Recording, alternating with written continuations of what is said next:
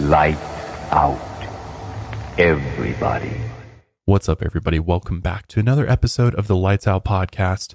I'm your host, Josh.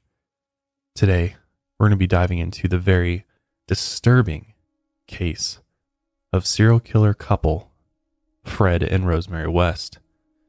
These guys are definitely some of the most vile and just disturbing humans to ever walk the earth. And we're going to dive deep into what made them do what they did. Before we get into the episode, though, this episode is brought to you by Babbel Stamps, Raycon, and EveryPlate. Before we dive into today's episode, I just want to remind everybody that if you're not following us on Spotify, make sure you go and follow the show on Spotify right now. You can also watch the video version of the show there as well, which is really cool. Also, we have a YouTube channel and a TikTok now, and it's at Lights Out Cast. With Halloween right around the corner, I have some very special content specifically related to Halloween, which I'm excited about, as well as a bonus episode, which will be coming out at the end of the month. So look out for that. But let's just go ahead and dive right into this one. As much as I don't want to dive into this one, if you've ever heard of these guys before, you know just how truly disturbing Fred and Rose were. So just forewarning, this episode is graphic in nature and listener discretion is advised. So let's start by taking a look at Fred. And we'll go all the way back to the very beginning to hopefully gain some understanding of where things went terribly wrong for Fred West. So Frederick West was born September 29, 1941 in Muchmarcle, Herefordshire, UK. He was born into a poor family of farm workers who lived in a house known as Bickerton Cottage. The surrounding land was filled with farms and two-story houses. His father was Walter West and his mother was Daisy Hill. He was the second of 6 children, and from an early age, Fred was a witness to his father having an incestuous relationship with his daughter. Supposedly, incest was an accepted part of his childhood household, and his father even showed him acts of bestiality with the farm animals from an early age. His father told Fred that he could do whatever he wanted, but the key was to not get caught doing it.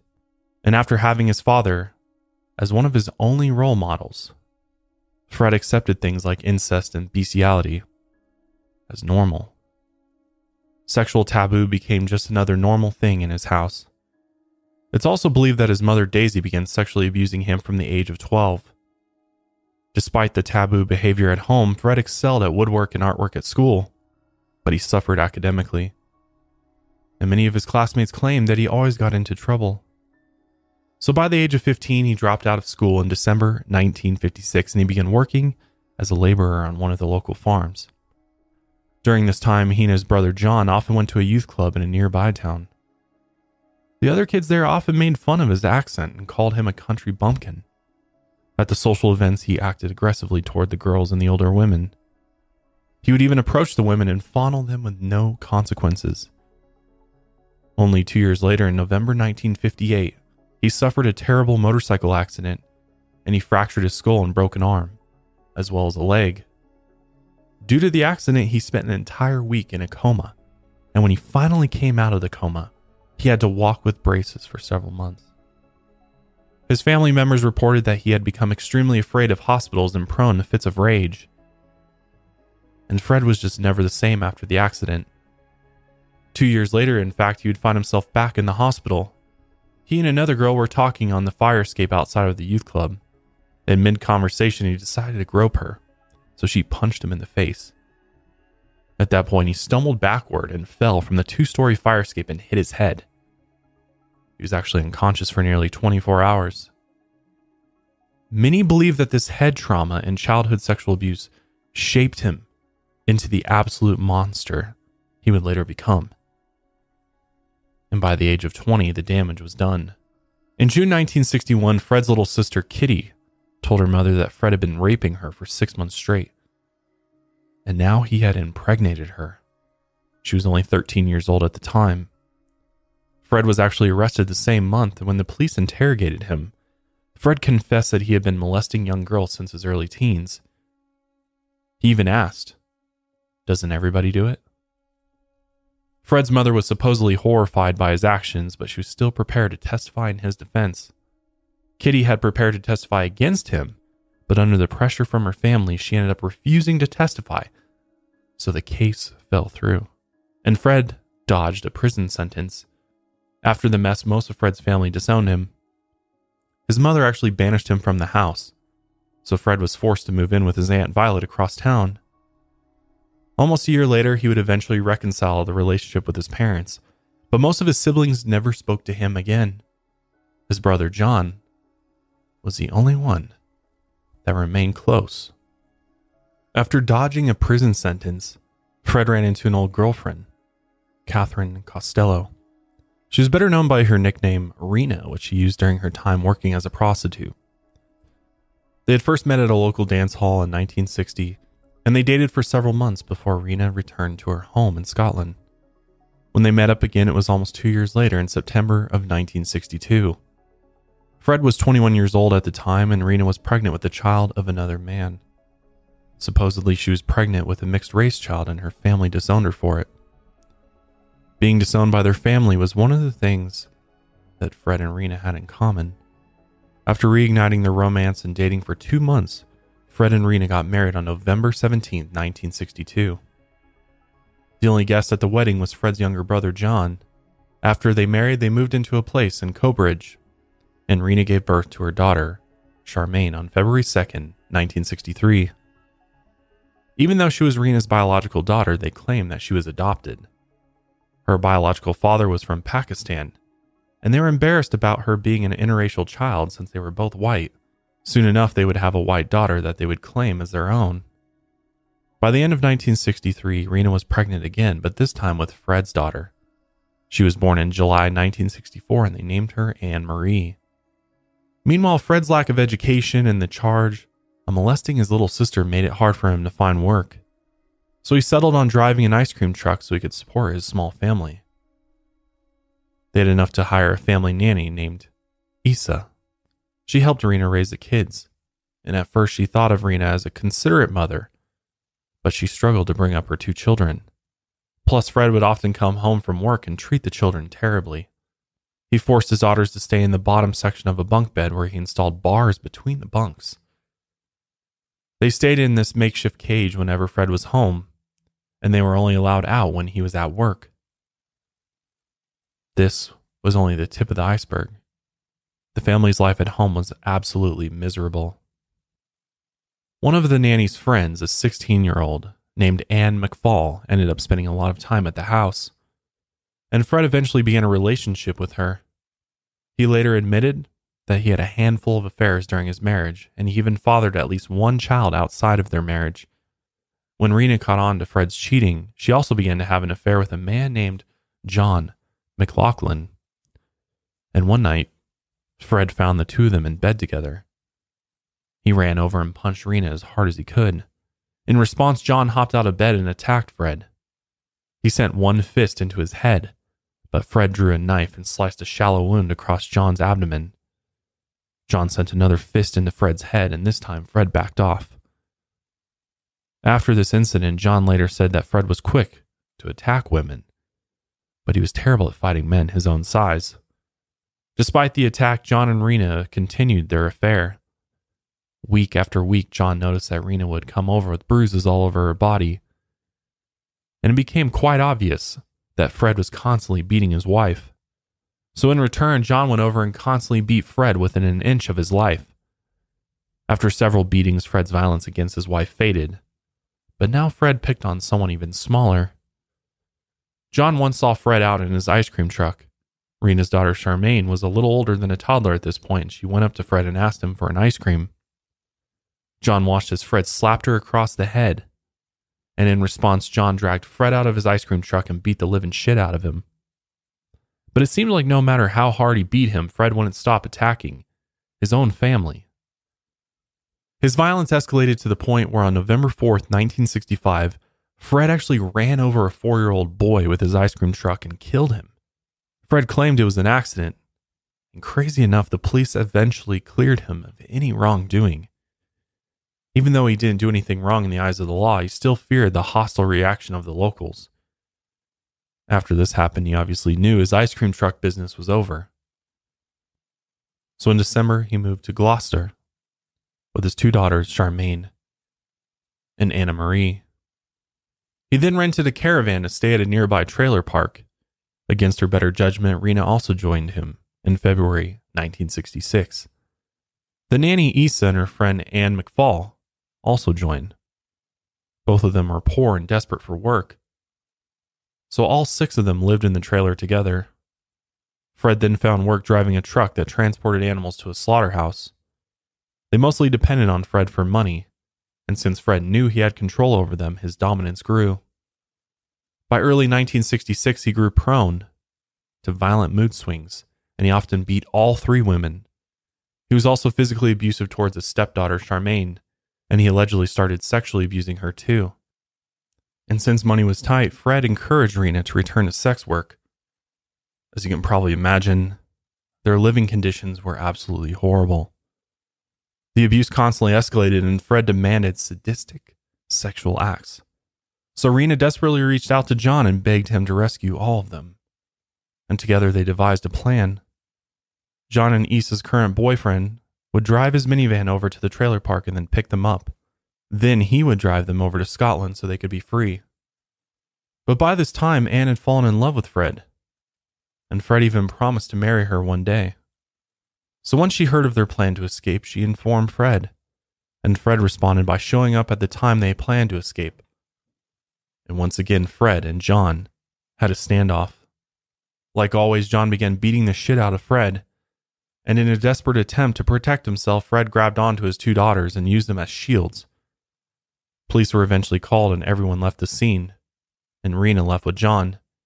And Fred told her that if he ever saw her again, he would kill her. Their 2 daughters ended up staying with Fred, but Rena came back to visit them as often as she could. The more she visited them, the more she saw that Anne had become a mother figure to them.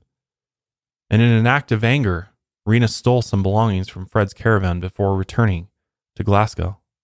A month later, she was arrested for the theft, and she returned to Gloucester to face trial. The court then sentenced her to 3 years probation, and after the incident, Anne decided to move into her own caravan at the trailer park. Rena then alternated between living with Fred and living with John, and despite the weird living situation, Anne truly believed she could live a better life if she was married to Fred. She then even tried to convince him to divorce Rena and marry her, but the more she pushed, the more Fred resented her. She tried her best to convince him, but he still knew he was in total control of the situation. No one could manipulate Fred. It was always the other way around. So when Anne kept pushing, the more Fred wanted to get rid of her for good. In July of 1967, Anne was 18 years old and 8 months pregnant with Fred's child. And one night, she just vanished. Her van was left vacant in the trailer park and she was never reported missing. All traces of her were gone, and she was never heard from again. It wouldn't be until June of 1994, almost 30 years later, when her dismembered remains were found buried at the edge of a cornfield. Her limbs had been cut off and many of her fingers and toes were missing. There was also evidence that suggested her unborn child might have been cut out from her womb. With Anne out of the way, Rena returned to live with Fred, and they moved out to the Lake House Caravan Park. Their romance was reignited, but it fizzled out after only a year. She left him again and also left the 2 kids in his care. Fred had no one to help him take care of the girls, so he temporarily placed them in the care of social services when he couldn't take care of them. 2 years later, in early 1969, Fred met a 15-year-old girl named Rosemary Letts. He was 27 at the time, but the age just didn't matter to him. He met her at a bus stop in town and he struck up a conversation. After getting to know each other, he found out she went by the name Rose. Rose was born in Northam, Devon, after her mother went through a difficult pregnancy. She was the 5th of 7 children, and like Fred, she was born into a poor family. Her mother suffered from severe depression, and she went through electroshock therapy when she was pregnant with Rose. Many believe that this electroshock therapy actually caused some prenatal developmental injuries in Rose before she was born. Just days before giving birth to her, her mother did one more shock treatment. She had developed a habit of rocking herself in her crib at an early age, and this carried on into her later years. When she got older, Rose would rock her head back and forth for hours on end. As a toddler, she would swing her head back and forth until she seemed to hypnotize herself. This got her the nickname, Dozy Rosie. Her parents also separated when she was a teenager, and she moved back and forth between her parents' house. Living with her mother was fine, but her father suffered from paranoid schizophrenia. He went through extreme fits of rage and violence, and he constantly sexually abused Rose and her oldest sister Patricia whenever he felt like it. When Rose hit puberty, she was fascinated by her confusing sexuality and her developing body. She would often undress herself and walk around the house naked in front of her younger brother Graham. By the age of 13, she would wake up in the middle of the night, creep down to her brother's room, and molest both of her younger brothers in their beds. Just like Fred, she began to normalize sexual taboo and sexual assault from an early age. So when they first met, they already had something in common. They just didn't know it yet. At first, Rose thought Fred was unkempt and strange. She thought he was a tramp, and he always talked about sex. But after a while, she loved the attention that he gave her. Fred made sure to be at the bus stop on her schedule so that they would run into each other. Each time they did, he asked her to go on a date, but she always refused. At most, she would allow him to walk her home. From their conversations together, Fred quickly realized that Rose had never had a boyfriend, but she was quick to talk about sexual topics with him. Then Fred brought up the fact that his wife had left him and he wanted more children so that Rose would feel sorry for him. And after only a few days of talking, Fred discovered that Rose worked in a nearby bread shop. So one day he lingered outside the shop and told a local woman to go inside and give Rose a gift for him. The woman entered and asked for Rose, and he told her that the man outside wanted her to have this gift. A few minutes later, Fred came in and asked her out on a date. Finally, Rose accepted. After this, the two of them began a relationship, and Rose often visited him at the trailer park where he lived with his 2 kids. It didn't take long before she took over the responsibilities of taking care of the kids, and she noticed that they were neglected and needed care and affection. Rose often had to insist on taking care of the girls because she saw how neglected they were. Rose then left her job at the bread shop and became a full-time nanny to the children. In order to cover for Rose, Fred gave Rose's parents money every Friday to convince them she still had the job at the bread shop. After a few months of dating, Rose finally introduced Fred to her family. But as expected, they ended up hating him. They couldn't believe that their daughter would date a much older man. Plus, Rose's mother thought he was a boastful, arrogant, and pathological liar.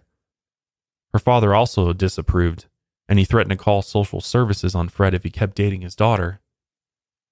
Even though Rose's parents didn't get along with each other, they came together to forbid their daughter from dating Fred. But it was no use. She defied them. Later, they heard rumors that she began prostituting herself in Fred's caravan. Supposedly, both Fred and Rose invited men over to the caravan to have sex with Rose. So her parents finally reached out to social services, and they put Rose in a home for troubled teens in August of 1969. She was only allowed to leave under special circumstances, and when she did leave, instead of going to her parents, she would go and visit Fred. When Rose turned 16, she left the home for troubled teenagers and returned to her parents. The only reason she didn't go back to Fred was because he was currently serving a 30-day sentence for theft and unpaid fines. But right after he got out, Rose went to go live with him. Fred picked up his 2 kids from social services and returned to his flat in Cheltenham to live with Rose. Rose's father made one more desperate attempt to stop his daughter from seeing Fred. In February 1970, it was discovered that Rose was actually pregnant with Fred's child. So Rose was placed back into state care. Once she agreed to terminate her pregnancy and return to her family, the state discharged her on March 6. But Rose didn't follow through. Instead, she went back to live with Fred. And when her father found out, he told Rose she was never welcome in his house again. On October 17, 1970, Rose gave birth to their first child. They named her Heather Ann. Some suspect that the child wasn't actually Fred's. It might have actually been Rose's father's child, but no one knows for sure. Only 2 months after their daughter was born, Fred was caught stealing car tires and a vehicle license. He was then convicted and served a 6.5-month sentence. Meanwhile, Rose took care of her newborn and Fred's 2 children. According to Anna Marie, which was Fred's middle child, she and Charmaine were constantly and physically and emotionally abused while Rose took care of them. Her and her sister hoped that one day their mother, Rena, would come back and take them back. According to Tracy, who is a childhood friend of Charmaine's, she said that once she entered their flat unannounced and saw a frightening scene. Apparently, Charmaine stood naked on a chair. Her mouth was gagged and her hands were bound behind her back with a belt. Rose stood next to Charmaine with a wooden spoon in her hand, and it looked like Rose had been beating her with it. Not long after, on March 28, 1971, Charmaine was treated for a severe puncture wound to her left ankle. Rose's excuse was that Charmaine had had an accident in the house, and her injuries were never reported to social services, as the violence escalated at home when Fred was still in prison. One day in the summer of 1971, Charmaine went missing. When Anna Marie asked Rose where her sister had gone, she told her that her mother Rena had come to get her. This was the excuse that she gave to everyone who asked about Charmaine. She even told the local school that Charmaine had moved to Scotland to be with her mother. But the truth was, Rose had murdered Charmaine. No one knows exactly how she did it. Many think she just lost her temper one day and beat her to death or strangled her. But either way, Charmaine was never seen again. When Fred was finally released from prison, he didn't seem too concerned about Charmaine. When Anna Marie asked about her sister, he gave her the same response, that Charmaine had returned to live with her mother. But in reality, Rose had stowed Charmaine's body in a coal cellar until Fred got out of prison. Rose told Fred where she was hidden, and later buried her naked body in the yard near the back door of the flat where they lived. Before he buried her, he removed her finger, wrist, toe, ankle bone, and kneecap, and many believe he actually kept them as keepsakes. After mutilating and burying her, Fred and Rose kept up the lie that Charmaine had returned to live with her mother, Rena. But there was one major problem with their lie. Rena had kept in contact with her children throughout the years. Even though she wasn't always present, she was always extremely anxious and depressed about her children's welfare. She knew Fred's address, and she knew where her daughters lived. So when Charmaine went missing, Rena went to confront Fred. Even though this was a huge problem for Fred and Rose, this opened up an opportunity that Fred had been waiting for years. Sadly, this visit would be the last time that Rena would be seen alive. Many believed he invited her into his house on Midland Road. He then got her extremely drunk to the point where she was incoherent, and then he strangled her to death. He dismembered and mutilated her body the same way he did to Anne McFall, the nanny's friend. He cut off several of her fingers and toes and then put her dismembered remains into several bags. And he buried her body not far from Anne's remains. With Rena and Anne out of his way, Rose became the only woman in his life. And on January 29, 1972, Fred and Rose got married. They went into the Gloucester Register office and signed the paperwork. No family and friends were invited except for Fred's brother John, who was his best man. And within a few months after their marriage, Rose was pregnant with her second child. The couple needed more space, so they moved out to a nearby house at 25 Cromwell Street. It was a 3-story rental that Fred later purchased, and this was the house that would later be known as the House of Horrors. Before we get into what occurred in the Wes House of Horrors, I'm going to take a quick break, thank our sponsors, and I'll be right back. This episode is brought to you by Raycon. Lately, I've been listening to a lot of Tyler Childers' new album, Can I Take My Hounds to Heaven? And I absolutely love listening to the record on my Raycon wireless earbuds. The reason why I love Raycon wireless earbuds is because they look, feel, and sound better than ever, but they truly have the best in-ear comfort out of any earbuds I've ever tried. So much so that I can oftentimes fall asleep with them in my ears. No pain whatsoever. They also give you optimized gel tips for the perfect in-ear fit, which makes them super, super comfortable, and they will not budge once they go in. Raycons give you 8 hours of playtime and a 32-hour battery life, and Raycons are priced just right, which is my favorite thing about them. You get quality audio at half the price of other premium audio brands. So it's no wonder they have over 50,000 5-star reviews. Some of my other favorite features about it is there are 3 customizable sound profiles based on what I'm listening to. I can customize the profile to whether it's podcast, music, whatever it may be. They have earbud tap functions, noise isolation, and best of all, awareness mode. So if you're out walking, jogging, you can quickly hear what's going on around you.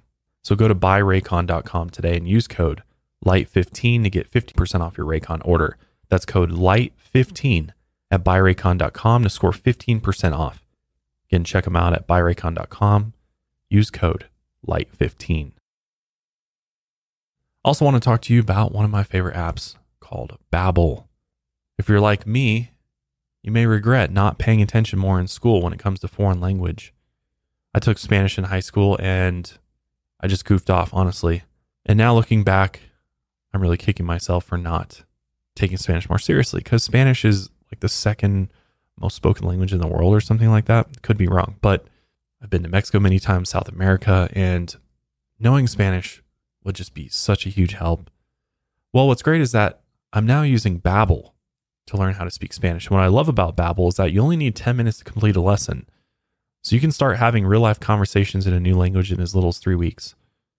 Other language learning apps use AI for their lessons plans, but Babbel lessons were created by over 150 language experts, so it's voiced by real native speakers. And with Babbel, you can choose from 14 different languages, not just Spanish. There's French, Italian, German, and more. Plus, Babbel's speech recognition technology helps you improve your pronunciation and accent. Babbel has so many other things than just lessons, like podcast, games, video stories, and even live classes, and it all comes with a 20-day money-back guarantee. So there's literally nothing to lose. Try it out today. And right now you can get up to 55% off your subscription when you go to babbel.com/lightsout. And that's all one word, lights out. That's babbel.com/lightsout for up to 55% off your subscription. Babbel, language for life. Thank you to those sponsors. They really do help the show go on. This show is produced by a number of different people. So obviously money that I make off of the show goes back into the business, goes back into the show to make it better, bring more resources in. So I appreciate it. If any of the sponsors interest you, to check them out with the links in the show notes or description. So getting back to Fred and Wes's new house of horrors, they actually rented out the upper floors to make some extra money. And to make even more money, they invited strange men over to their home. Rose would then have sex with them in the bedroom while Fred watched through a peephole in the wall. And as early as Fred could remember, he wasn't interested in ordinary sex. He needed voyeurism, bondage, sex toys, violence, and taboo. And to boost their prostitution business, Fred would take erotic pictures of Rose and turn them into swinger ads in local magazines. Their sexual perversions got so twisted that they soon turned on their own family. And they teamed up against Fred's oldest daughter, Anna Marie. They ordered her down to the cellar where they made her undress in front of them.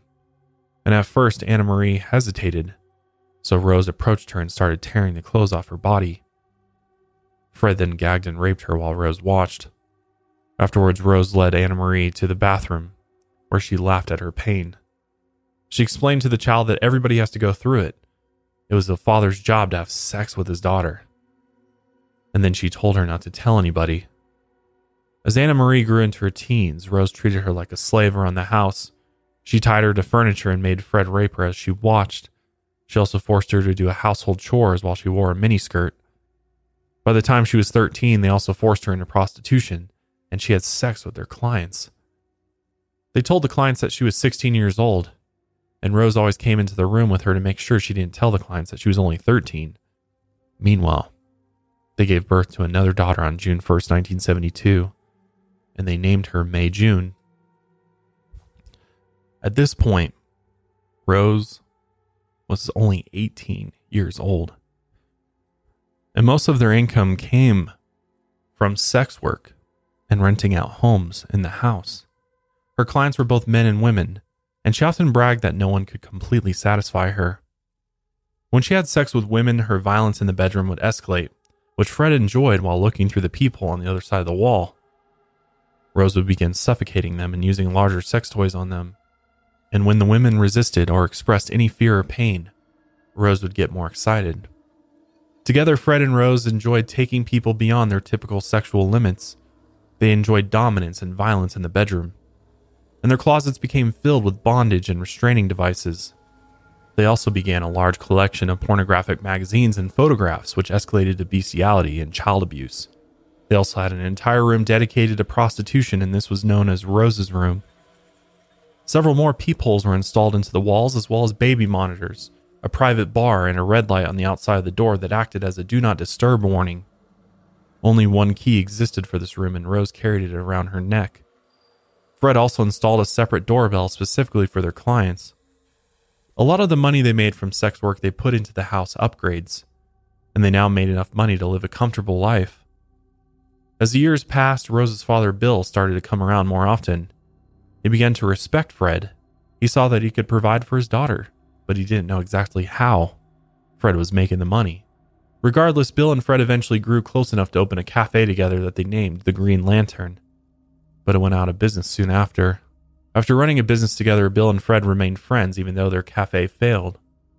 Bill eventually became curious about how Fred and Rose were making their money, and he eventually discovered the disturbing truth.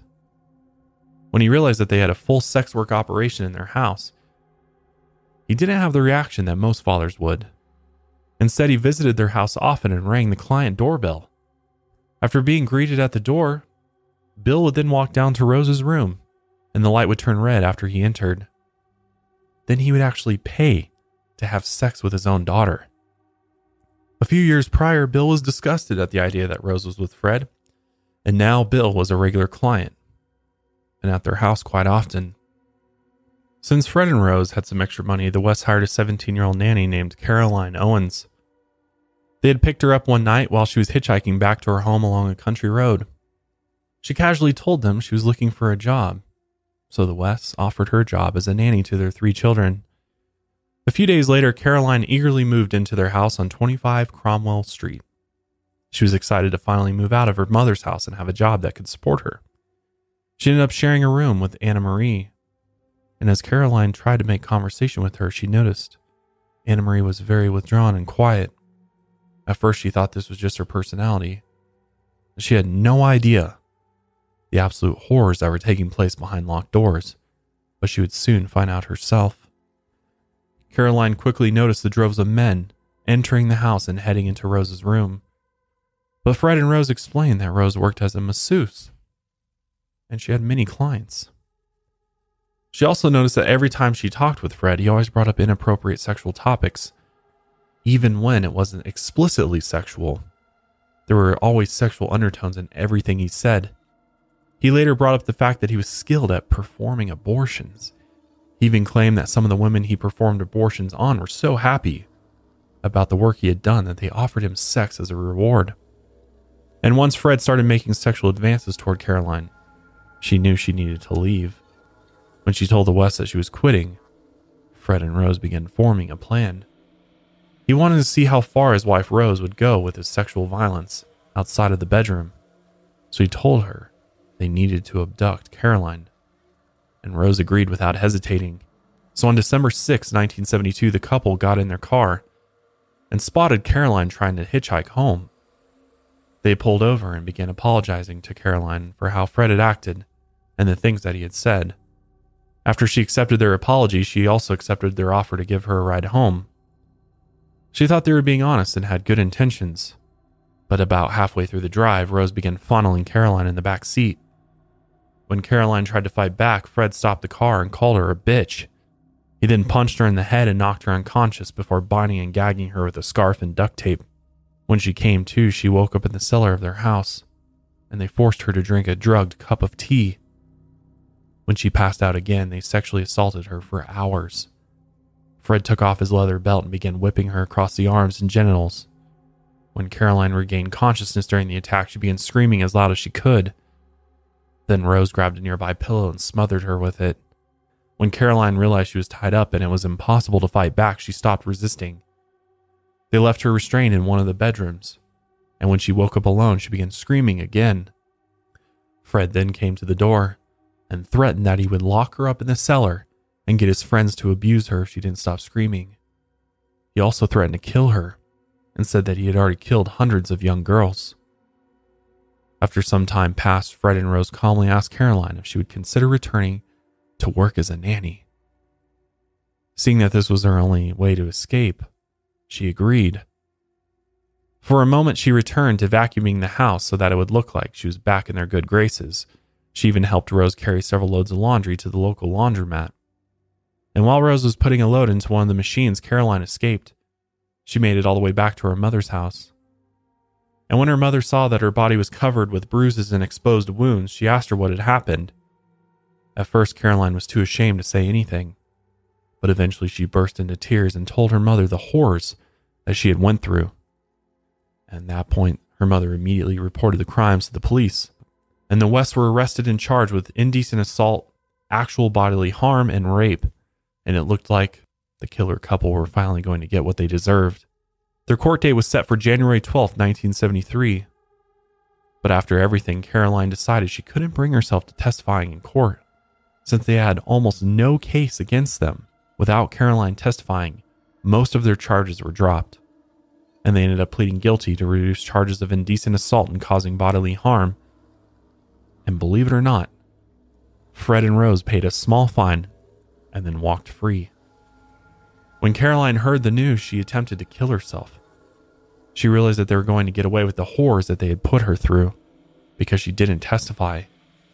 And these horrors were just the beginning. 25 Cromwell Street was about to become the place of nightmares if it wasn't already. And the West's children would live these nightmares every single day. By 1983, Rose would give birth to a total of 8 children. At least 3 of them were conceived by clients, but Fred accepted them as his own. Whenever they asked their father why they had darker skin than the other siblings, Fred told them that their great-grandmother was a black woman. In reality, it was because they had no idea who the biological father was. By the time each of their children reached the age of 7, they were given strict chores around the house. They weren't allowed to socialize outside of the home unless their parents were present, and in general, the house had strict rules. If these rules weren't followed, severe punishment followed. Most of it involved physical abuse, and Rose took the role of the main enforcer. Sometimes she abused her kids for no reason at all, and she made sure never to leave any bruises or marks on her kids' hands or faces. All of their wounds were underneath their clothes so other people couldn't see. 2 of their older children once tried to run away from home. They stayed with friends and slept on the streets for 2 weeks, but eventually they realized that they wouldn't make it out on the streets, so they returned to the house on 25 Cromwell Street. Rose made an example of them and beat them mercilessly when they returned. Over the years, their children were admitted to local hospitals 31 different times. The injuries were always explained as accidents, and they were never reported to social services. One time, her son Stephen was mopping the kitchen floor. Rose entered the kitchen and accidentally stepped on the bowl of water he was using, spilling the dirty water everywhere. Even though it was Rose's fault, she smacked Stephen over the head with the bowl. After he fell to the ground, she kicked him in the head and in the chest over and over again. She screamed that he had placed the bowl there on purpose. There was another time where Rose thought that a kitchen utensil had gone missing, so she grabbed a kitchen knife and told her daughter May June to take off her shirt. She then held the knife up to May June's bare chest and began making shallow cuts across her rib cage. She did this until light knife wounds covered her entire chest. Stephen and Heather stood and watched in horror, crying helplessly. Rose was so abusive to her family that even Fred became a victim of her domestic violence. In August 1974, Rose flew into a rage and grabbed a carving knife from the kitchen. She began chasing Fred around the house, trying to stab him. Fred ran into one of the bedrooms and slammed the door behind him. Rose wasn't far behind, and she tried to stab him the moment he slammed the door. She drove the knife into the wooden door, and her hand slid up the handle towards the blade. She put so much force into her swing that 3 of her fingers slid across the blade, and she nearly cut them off. And she ended up blaming it on Fred, and she forced him to take her to the hospital. If this was how they treated their own family members, you can only imagine how they treated strangers. It was only a matter of time until they escalated from assault to murder. By 1973, their home at 25 Cromwell Street became a nest for perverts and degenerates, including themselves. It became a popular place when more and more people found out about what went on inside. In early 1973, Fred and Rose met a 19-year-old named Linda Goff. She was introduced to them by a male client, and she often visited their house on Cromwell Street to sleep with two of the men that stayed on the upper floor. On April 19th, she moved into the house, and the Wests also hired her as their live-in nanny. But by the next day, she was caught hitting one of the children, and she was told to leave. But she never really left the house. Fred and Rose made it look like they kicked her out, but Linda became a victim of the House of Horrors. Fred and Rose wrapped surgical tape into her mouth and around her head until her screams were completely muffled. They then inserted 2 small tubes into her nasal cavity so that she could still breathe. They then bound her with ropes and suspended her from a wooden beam support in the ceiling of the cellar. And she was most likely killed by strangulation or suffocation. But after she died, Fred dismembered the body. But he made sure to hold on to 5 vertebrae, her kneecaps and several fingers, and then he buried her in a pit beneath the garage. When Linda's mother called a few days later to ask where her daughter was, they told her that they had kicked her out of the house after she hit one of their kids. After Linda's death, the Wests realized that they could easily get away with murder. So in November 1973, the couple abducted a 15-year-old girl named Carol Ann Cooper. Carol Ann was an orphan who lived in a nearby children's home. She had just seen a movie with her boyfriend and was waiting for a bus when Fred rolled up in his car. When nobody else was around, he dragged her into his car, bound her face and arms with surgical tape, and then used braided cloth to tie around her arms. He drove her back to Cromwell Street, where he took her down to the cellar and suspended her from the wooden beams. After sexually abusing her for hours, he strangled her to death. And like the others, he dismembered her body, and then he buried her in a shallow grave beneath the cellar. Fred quickly saw that he needed to expand his operation if they were going to keep killing young women, so he began several more home improvements. He actually enlarged the cellar, demolished the garage, and built an extension to the main house. Neighbors noticed, though, that he did the improvements at strange hours in the night.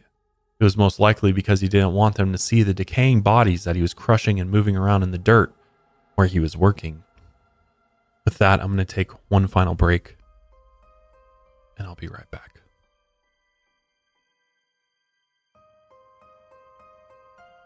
This episode is also brought to you by Stamps.com. If you're a small business owner like I am, you know how important it is to be ready for the insane holiday season. And if you haven't already started prepping for the chaos of holiday mailing and shipping, you're already falling behind. Luckily, Stamps.com is everything you need to make your life a whole lot easier. It's a 24/7 post office that you can access from anywhere with no lines, no traffic, and no hassle. I've been using Stamps.com for probably 3 years now, and I absolutely love it. For more than 20 years, Stamps.com has been indispensable for over 1 million businesses. What I love is that you get access to USPS and UPS services that I need for my business right from my computer. And with inflation on the rise, every dollar counts. So I protect those margins with major discounts I get on USPS and UPS rates, up to 86% off. Stamps.com is really a stress-free solution for every small business. You can print postage wherever you do business, and all you need is a computer and a printer. If you need a package pickup, you can easily schedule it through Stamps.com dashboard, which is one of my favorite features. Stamps.com lets you actually compare rates, which is nice. And even better, it works flawlessly with all major shopping carts and marketplaces. So we use it for both of our online stores. Get ahead of the holiday chaos this year and get started with Stamps.com today. Sign up with promo code LIGHTSOUT, that's one word, for a special offer that includes a 4-week trial plus free postage and a free digital scale. Just go to Stamps.com and click the microphone at the top of the page and enter code LIGHTSOUT. And our last sponsor for today is EveryPlate. When your days get jam-packed, EveryPlate will help you get delicious meals on the table without breaking the bank, and you can skip your weekly trip to the grocery store too. If you think meal kits are too expensive, think again. EveryPlate is 25% cheaper than grocery shopping. With food prices at the grocery store going up, I can count on EveryPlate to be a great value week after week. EveryPlate's quality ingredients come pre-portioned to help you save money and reduce food waste. You know, like that bag of spinach you throw out every week. Everyone's always looking for those cozy fall flavors, and EveryPlate delivers. With seasonal faves like white bean tomato stew with feta and garlic toast, and turkey shepherd's pie topped with garlic mashed potatoes. Sounds delicious. Change things up as often as you want. Choose between 21 recipes that change each week and swap proteins and sides to your liking. Choose any options from their menu, including family-friendly, quick and easy meat and veggie, so you can try whatever you want without committing to one meal preference. Honestly, for the money, every plate is a steal. The quality is top-notch. The recipes are absolutely delicious, tasty, and easy to make. Cleanup is a breeze. So don't waste any more time and give Every Plate a try today. If you've been hesitating to try out a meal kit, Every Plate is a great place to start. It is truly the best bang for the buck. And right now, you can get your first box for just $1.49 per meal by going to everyplate.com and entering code LIGHTSOUT149. Get started with Every Plate for just $1.49 per meal on your first box by going to everyplate.com and entering code LIGHTSOUT149. That's up to a $110 value. So circling back, as time has gotten on, Fred and Rose West are just getting more bold. They're realizing that it's fairly easy for them to abduct a victim and murder them without really creating any suspicion, having any police presence on their radars.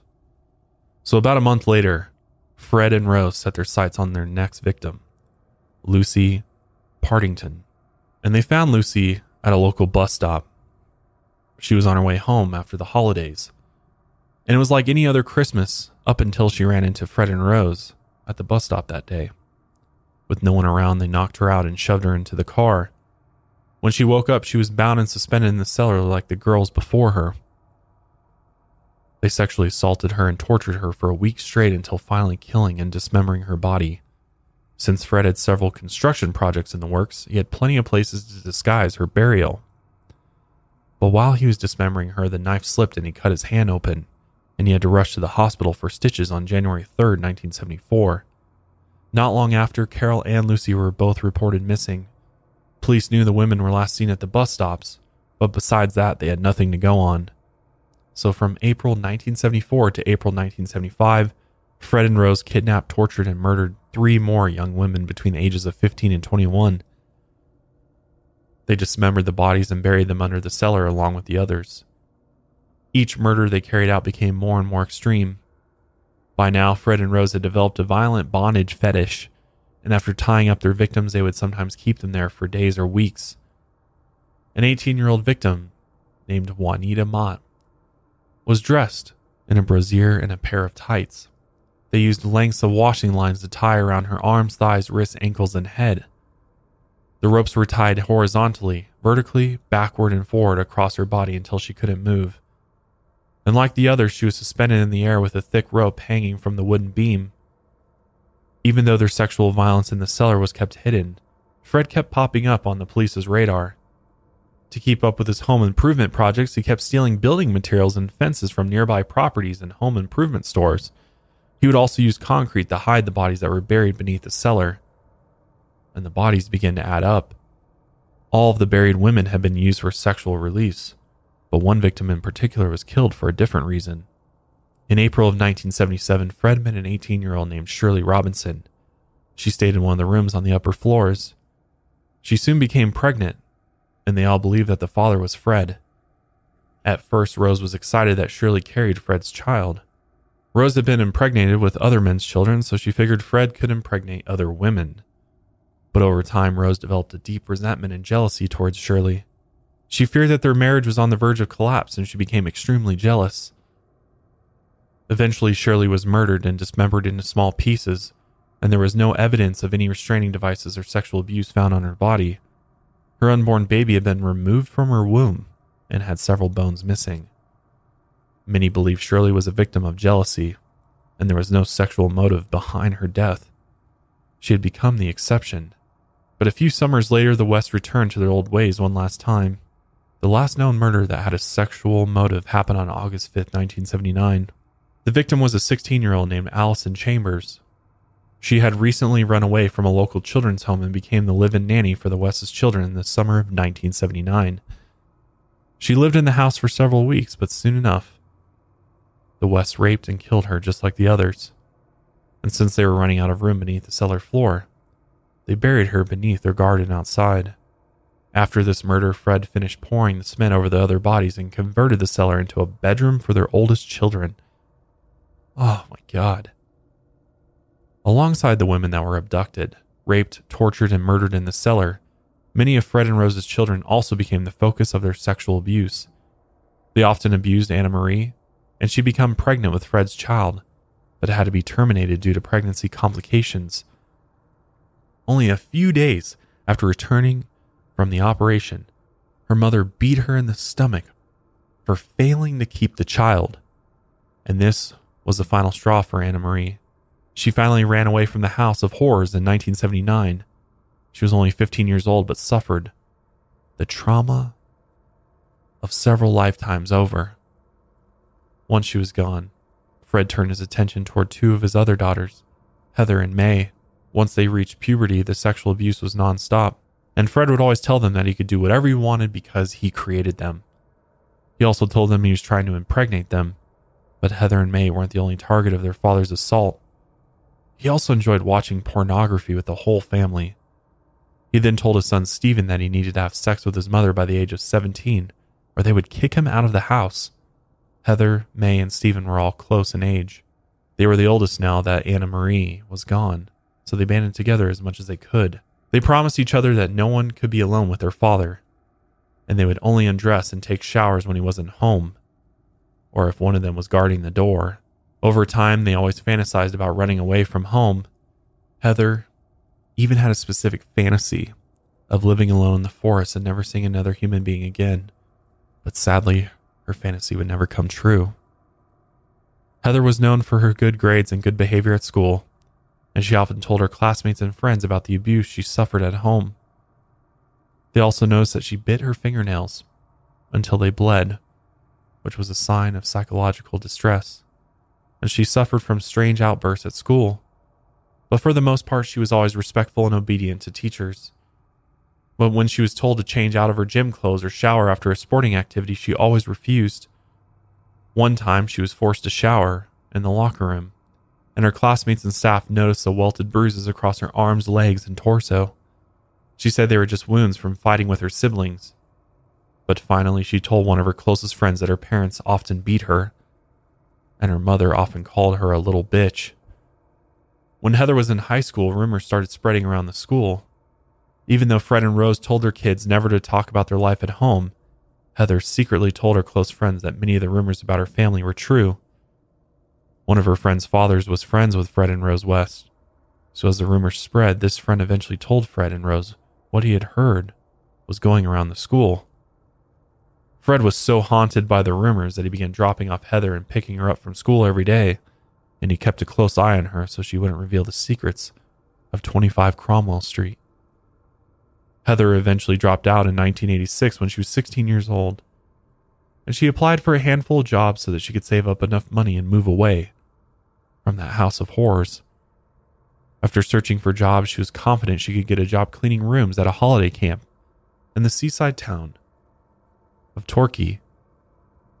She patiently waited for a response for the job application, and on June 18, 1987, she received a notification that her application was unsuccessful. After reading the rejection letter, she crumpled into tears in front of May and Stephen. She thought this was her only shot of leaving the house of horrors. The entire evening, Heather cried her eyes out. According to her sister May, she cried through the entire night. Everyone could hear her wailing through the walls. The next morning, she saw Heather rocking back and forth in her chair in the living room, biting her fingernails until they bled. She looked miserable. While the rest of her siblings went to school, Heather stayed in her chair staring out the window.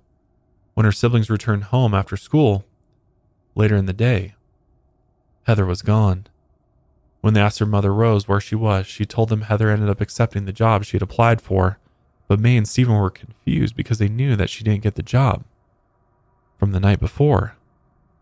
After several days passed, some of the children asked why Heather didn't bother to call or visit since getting the job, and Rose and Fred made up a lie that Heather had eloped with a lesbian lover and she would never come back. May and Stephen said that they should report her missing to the police. But when they told her parents this, they said, well, Heather is in trouble because of credit card fraud, so if the police ever found her, she would be arrested. And every time they kept bringing Heather up, Fred and Rose continued to make up excuses. But the truth was, Rose had killed her daughter and cut her into tiny pieces on the day that she had disappeared. Actually, I have a little clip of Fred West talking about burying Heather. And I couldn't think of nothing. Heather, I thought a bloody world of Heather.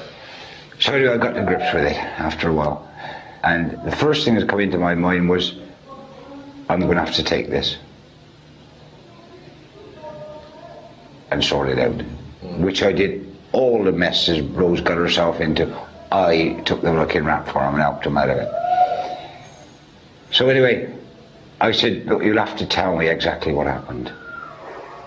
She said that Heather was cut up. Well, I never felt so ill in all my life for a few minutes before I could get a grip of myself again. And I said, what on earth did you cut her up for? She said she wouldn't fit in a dustbin. Now the thing that makes it hard, that she cut Heather up and chucked her in a fucking dustbin.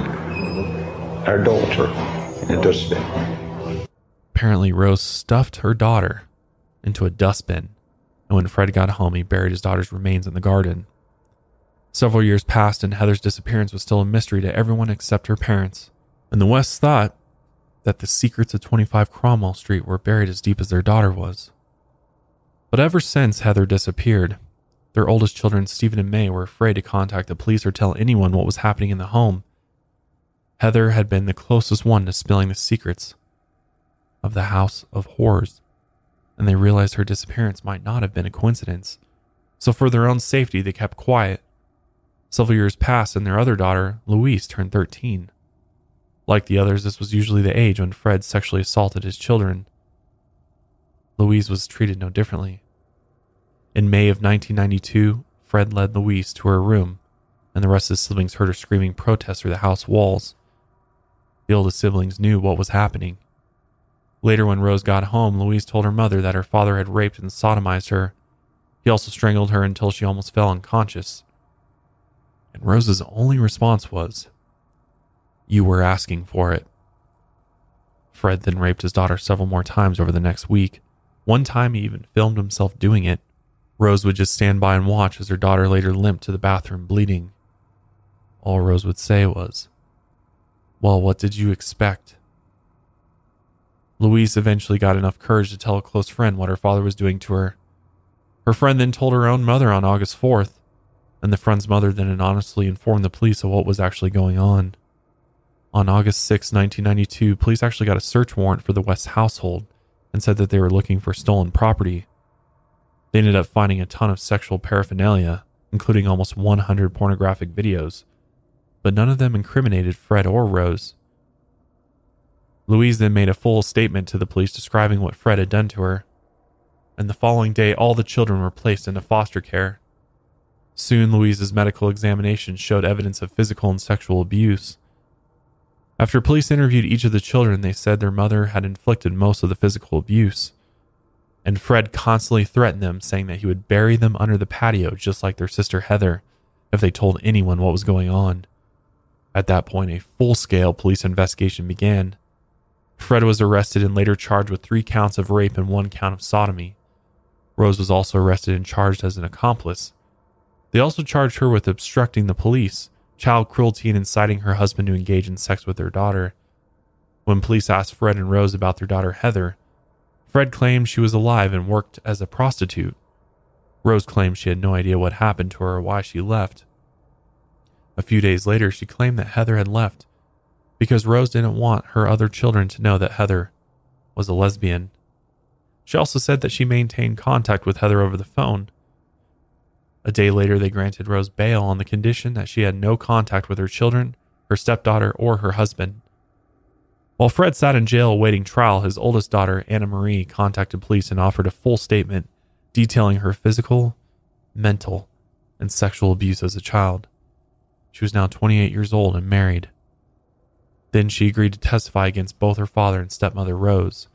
She also mentioned that she failed to find her mother, Rena, and her sisters, Charmaine and Heather. Everything was finally coming together in the case against Fred and Rose West.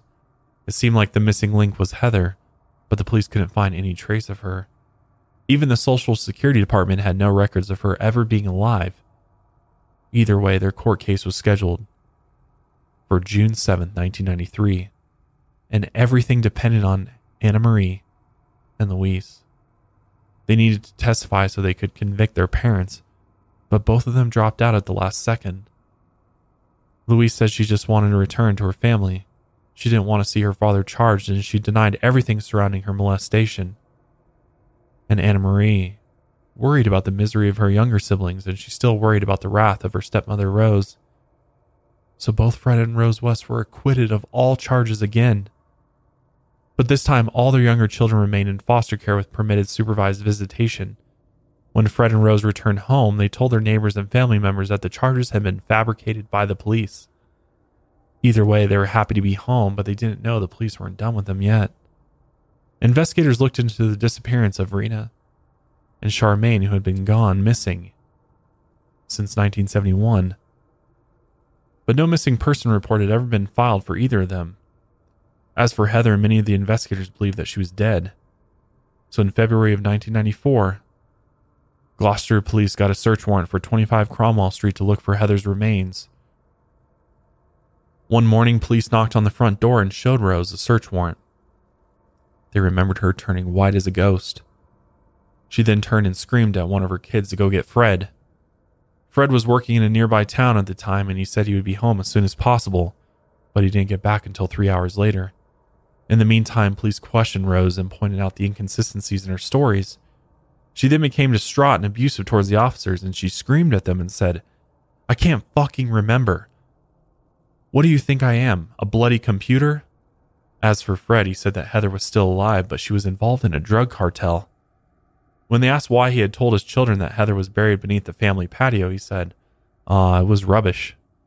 Then he claimed that the police had a grudge against him since he was acquitted of raping his daughter. Since neither of them were giving any information, the police then planned an excavation site at the home. May and Stephen noticed their parents whispering to each other and looking out towards the garden. Early the next morning, the police showed up with tools and bulldozers to begin the excavation. But before they began their search, Fred told Stephen to take care of his mother while he was gone. He then went over to the police officers and asked to be arrested for the murder of Heather. He wanted to be taken to the police station so that he could provide a full confession. And by 11:15 that morning, Fred officially confessed to murdering his daughter. He told them he had strangled her in a fit of rage and dismembered her body with a serrated knife. He insisted that his wife had no knowledge of the crime. He said he had committed the murder when Rose was with one of her clients. He then showed police the exact spot in the garden where he had buried his daughter. Police later told May and Stephen that their father confessed to Heather's murder. In response, Stephen slumped against a wall and began to cry. May entered a state of shock and disbelief. Not long after, as the police dug through the garden, a human thigh bone stuck out from the dirt. After finding several more human bones and a skull, they identified Heather West through dental records. Fred then confessed that there were 2 more sets of human remains in his garden. And after those 2 were found, police made the decision to thoroughly search the entire property. Fred then passed a note to the police, confessing to 9 more murders. He told them that there were 6 more bodies on the property. 5 were underneath the cellar and 1 beneath the bathroom floor. Almost every victim that the police dug up showed signs of extreme abuse before their murder. Many of the bodies were found with gags down their throat and ropes that were tied around skulls, ankles, and wrists. After uncovering all of the bodies at the property, none of them formed a full skeleton. They all had fingers or kneecaps missing, since Fred had kept those as souvenirs. And they were all buried vertically instead of in shallow graves. Fred often used the sharp end of a shovel to decapitate the bodies after he slid them into their holes. Then he would shove the heads down towards the chest as far as he could. Other times he would dismember the bodies with a large, serrated knife. Here's a clip of Fred from his police interview. I looked around everywhere to try and find a knife or something. I mean, I looked at the axe. I had a chopped axe, chopped, and there's no way I could touch it with it. Not that case or with anything like that. I just couldn't do it. So I looked up and I see this knife sticking out. It got like 2 prongs on the end, 2 sharp points comes out on the end of him, and then it got big serrated edges all along it. You saw blocks of ice with. And I got that, and I tried it with the big ones first, and it was terrible, man. It was, I'm sweating, I'm just about everything going on this time. So I finally managed to do it, to take Red off, and then her legs, and it was unbearable. And I mean, I can hear that now in my sleep. I wake up very often screaming when I can hear that go in. And that's easy, she's looking at me, I thought, it's simple. I mean, if somebody's sat there looking at you, you're not going to use a knife on a person, are you? I just went like that and closed your eyes and you stayed shut. That was that. After everything, though, Fred insisted that his wife Rose had nothing to do with the murders, but police suspected that he was lying. And they arrested Rose on April 20th, 1994. 4 days later, she was formally charged with the murder of Linda Goff. About a week later, Fred and Rose were jointly charged with 5 counts of murder. During almost every single one of the 46 interviews police had with Rose, she swore she was innocent. On the other hand, Fred also confessed to the murders of his first wife and stepdaughter. And he identified all of the burial locations. Police transferred him to the Birmingham prison where he was put on strict suicide watch. Guards were forced to check him every 15 minutes. In the end, on June 30th, 1994, Fred was formally charged with 12 murders, and Rose was charged with 9. A few days later, they had identified Anne McFall's body, and they charged Fred with another murder. As he was held in prison, Fred became more depressed by the day. After seeing his wife for the first time since they were arrested, Fred tried to put his arm around his wife, but Rose winced and tried to get away from him. Ever since that, his depression worsened, and the more she pushed away, the more he resented her. In response, Fred ended up accusing Rose of total culpability in all the murders, except Anne McFall. While awaiting trial, Fred's suicide watch was relaxed, but on January 1st, 1995, he made an improvised noose constructed from blankets and tags he stole from prison laundry. He put the noose around his neck and tied it to a door handle and sank to his knees. A suicide note was later found in his cell, and it read, "In loving memory, Fred West, Rose West, rest in peace where no shadow falls. In perfect peace he waits for Rose, his wife." As for Rose's fate, she was later charged with the murder of Charmaine West. She pleaded not guilty to 10 murder charges, but after a 7-week trial, she was found guilty of all 10 murders, and she was sentenced to life in prison without parole. Today, she serves her sentence in HM Prison, Newhall, and she still claims she's completely innocent. As for the children, many went in a foster care system and have suffered from PTSD. Fred claimed that he fathered up to 42 children total, but no one knows for sure. Most of them have faded into their own private lives, hoping to distance themselves from their parents' disgusting legacy. Years after the horrors inside the house on 25 Cromwell Street were revealed to the world, the property was demolished in 1996. A pedestrian walkway now cuts through where the bodies of young women were once buried. Locals have tried to forget the nightmares that have once infested the property, but Fred and Rose West have left a permanent mark of terror on Gloucester. The sexual assaults and murders against strangers and their own family members will never be forgotten. And their crimes are a reminder of how complicated convictions are when it comes to victims testifying against their attackers, especially when the assailants are their own family members. Fred and Rose walked free for years because these sexual assault cases fell through the cracks, and their sexual violence went on, unrestricted for years. 2 decades too many. If monsters like Fred and Rose West can slip through the system for so long, imagine how many more monsters walk away with no consequences. That concludes the disturbing case of Fred and Rose West. In the end, justice was served, but it took way too long for it to happen. I don't know what was going on with the courts then and why these cases fell through the cracks as much as they did. But my God, did the system fail? the victims and the children of Fred and Rose West. There's really not much else to say, so I'm going to end this episode by reading off the names of the victims, because it's important that they're always remembered, and that hopefully Fred and Rose West are eventually forgotten.